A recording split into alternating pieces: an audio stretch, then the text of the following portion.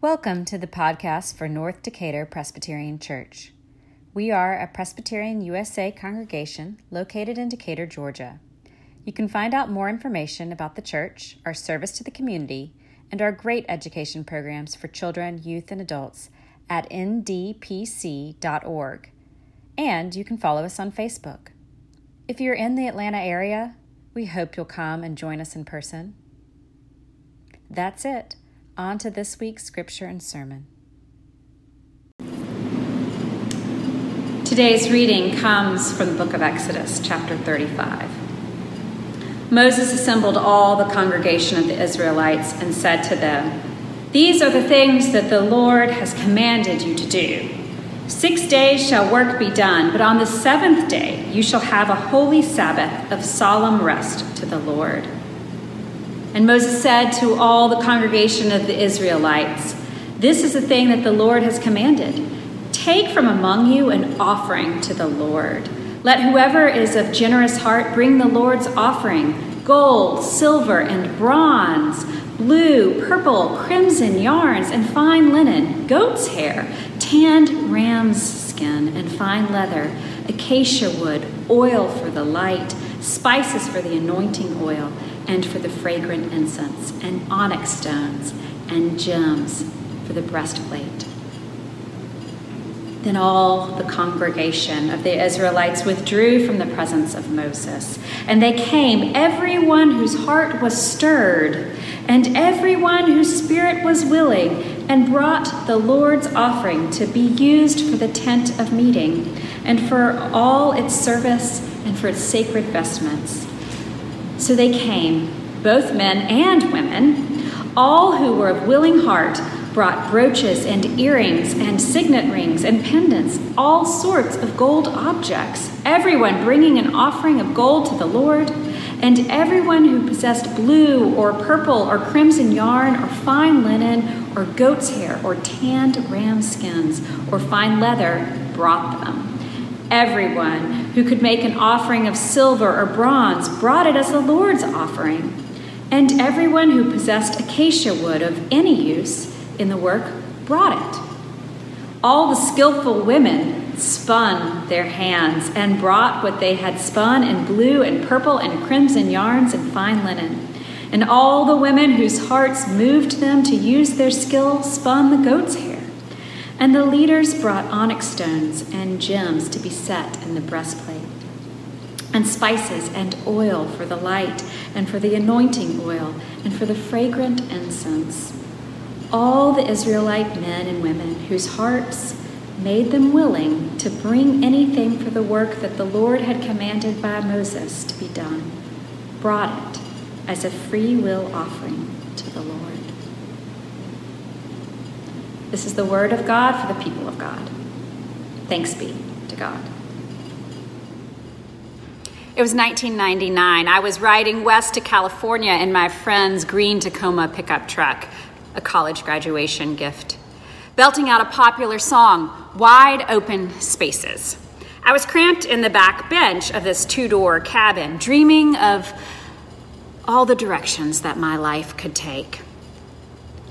Who doesn't know what I'm talking about? Who's never left home? Who's never struck out to find a dream and a life all her own? A place in the cloud, a foundation of stone. It was an anthem for Generation X white feminists. We would be the ones to have it all and do it flawlessly, or so we thought. I won't litigate the details of how that turned out, either personally or culturally. Perhaps it's enough to note that in this long-delayed reckoning and conscious raising summer of 2020, the band who performed that song finally changed their name. Like the southern towns who've been purging themselves of lost cause memorials, they dropped the Dixie in their title and became just the Chicks. Could this have been an admission that they'd been myopic or mistaken from the start? She needs wide open spaces, room to make a big mistake. She needs new faces. She knows the high stakes. She knows the high stakes. We drove west from Virginia, where we'd spent a week hiking the AT, and with only my camping gear, my Bible, my journal, and a change of clothes, I accompanied my friend moving herself and all her belongings back to California. We saw the diverse and vast beauty of this country. We camped under the stars in several states. Every morning, I observed what my Christian college community called quiet time. I woke up before anyone and read the Bible. I journaled about what it said and how much I struggled to be a new creation in Christ. At night, the expanse of the starry sky was awe-inspiring and humbling. I felt the fullness of possibilities that God had placed in the universe. But in the morning, in that cozy cocoon of a sleeping bag and in a tent with a headlamp spotlighting a few Bible verses, I felt centered in the divine wisdom that had been translated into my language, into human language. The God of the cosmos had descended from a place on high and met me intimately where I was. Even when where I was geographically, emotionally, or spiritually was a moving target. The natural landscape was glorious, but my quiet time was sacred. Now, the past few weeks, we've been exploring the book of Exodus and following the people of Israel as they escape Egypt and as they struggle to survive in the wilderness and approach the promised land. According to the Women's Bible Commentary, there are no extra biblical sources or historical evidence to corroborate the period of slavery for the Israelites, or even a date of the so-called Exodus. There's no way to map whether this search for freedom was a literal journey, or a reclamation of identity, or a spiritual quest. What we do know is that the Hebrew word for Egypt means a place of constriction. Through their stories, we too must escape the prisons we inhabit. These places of confinement serve as a contrast to the open spaces of the wilderness and the promised abundance of the land of Israel. However, that does not mean that liberation is a state of living without limits. Some limits can make the struggle to survive more meaningful, like the limits we place on our self-interest to live in community and the boundaries we set to create sacred space for rest and communion with the divine through the Sabbath, through prayer, and through worship. Mount Sinai can't be located historically or geographically. It's better understood as a utopia, a fictional place where the people of God could locate power outside of the oppressive state, where they could find meaning beyond the tired traditions and confining customs. Sinai is the pinnacle of an invented past. It's like the setting of a big, hopeful country ballad. It's a place of new beginnings, of repentance, of renewal. So when Moses reaches Mount Sinai and receives the first version of the Ten Commandments, we learn that freedom is more complex than we previously thought. It's not just flight from oppressive circumstances, but a positive movement towards relationship and towards approaching life as a sacred act. Exodus portrays liberation as a process of highs and lows.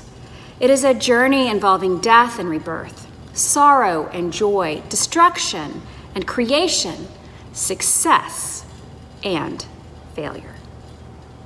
On Mount Sinai, God speaks to Moses and hands down the commandments. The people who barely listen do manage to complain profusely, though. The tablets with God's own words break God shows God's self to Moses, but the people are impatient. 40 days of waiting for Moses to return and to tell them what's up is just too long for them. The people melt all their gold to erect a statue of a calf to worship instead. They are desperate for a quick fix, a solid sign that God is on their side. But God gets angry. The people face fear and death. Moses intercedes. Some people die, and some people become priests and promise to remind the others of God's glorious presence, even in the times of chaotic absence. Then God's mercy returns. On the mountain, God also describes a tabernacle in great detail, a place of beauty and symmetry where the people can feel grounded and awed enough to sense the glory of God. So the people gather a myriad of fine materials and volunteer their skills to create a place where God can visit them despite the reality that they remain in the wilderness. Now, perhaps you could tell from that summary that between God's first attempt to write the Ten Commandments on 2 tablets and the successful completion of the tabernacle that we read about today, the Israelites make some pretty huge mistakes. And actually, God learns a thing or two about leadership as well. The people of God suffer consequences, but they also feel the benefits of repentance and grace. The Israelites have come out of a place of constriction, but they find themselves in need of new limits. They want a special place to remember divine presence in the uncertainty of wilderness, so they learn how to consecrate. God teaches the Israelites how to set aside time, possessions, and space as holy. In this church and even in this culture, we talk a lot about the importance of Sabbath, of finding time to stop working, to stop worrying, to stop everything and rest in the assurance that you are beloved just as you are. Wayne Muller wrote a book called Sabbath, in which he says, "Sabbath is more than the absence of work. It is the presence of something that arises when we consecrate a period of time to listen to what is more deeply beautiful, nourishing, or true." Keeping the Sabbath takes some work, but it's important. It makes the top 10 of God's commands, and it's reiterated over and over in the chapters between what we read last week and what we read today. In fact, God explaining the Sabbath is as insistent as an app on your watch or your smartphone that constantly nags you to stop and what you're doing and just breathe, meditate, and pray. In today's passage, we see elaborate descriptions of what it takes to construct the tabernacle. We hear God's own directions on how to make sacred objects like the ark that holds the covenant and the table that holds the bread of presence. There is such exquisite detail in these passages. There's awe even when you say the names of the material: gold, silver, bronze, fine linen, crimson yarn, acacia wood, and onyx stones. In the immense disorder they are living in as exiles, the people are able to imagine and to build an alternative reality, a bright and balanced creation that they can access in worship. Liturgy is not a mandate by a despot deity. It's not a pledge of allegiance or a political endorsement. Liturgy means the work of the people. What we say and perform in worship is for the sake of the world. It reimagines the created order as one that loves what God loves and pursues justice as God upholds it. Now, worship is a way for the people of God to participate in the recreation of the world. One commentary put it this way: the activity of worship may be local, but its concerns and its effects are cosmic. Now, with the law came a utopian vision of power and the promise that God loves us still. But with the tabernacle comes the dream of order, a sacred purpose for our lives, and the assurance that God dwells with us always. The tabernacle fulfills a need that the commandments do not. The tabernacle reveals how we desire to not just to know that we are loved and to be taught how to love in return, but we also desire to access the divine and to be co-creators of ourselves and our communities in the divine image. We yearn to set limits to the ordinary troubles and responsibilities that can control our lives and make us slaves to our own bodies, our egos, and our ambitions. We long to be like Moses coming down from the mountain after God let Moses see a glimpse of God's backside. We want to bear that shining countenance of someone who has been so close to infinite love that it reflects back on others.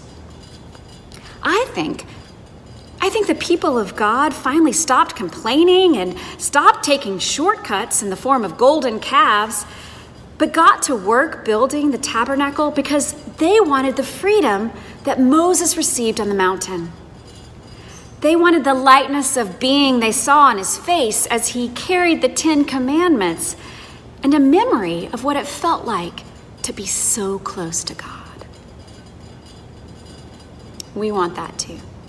Or at least I do, although I have none of the qualities I so admire in others. I want a contagious laugh like Archbishop Desmond Tutu, or an atoning voice like Martin Luther King Jr., or the soulful eyes of Mother Teresa. I believe the people of God want to communicate to the world what God has made known to each of us in our own ways, with what skills and what qualities we have. Our attempts to shine God's love won't be perfect, but they will be life-changing and hopefully world-changing, even the big mistakes. Because ultimately, it's not about the holiness we cultivate, but the wholeness that God imagines for the people of God and for creation. Our worship is a move towards wholeness. It is repentance, reconciliation, revelation, and renewal. Worship is a way that we mark the sacredness of God's love, and we consecrate what surrounds us in that love. For what we learn from the people of God in the wilderness, who pooled their possessions and freely offered their skills and artistry, is that God's love is both infinite and intimate. It is limitless enough to stretch the expanse of a wilderness and a universe, but it is particular enough to meet you where you are, in the desert, in the streets, in your own tent, in the tabernacle that you build with fellow travelers, and in the church sanctuary that you decorate and sustain with other members, even if you can only view it from a distance.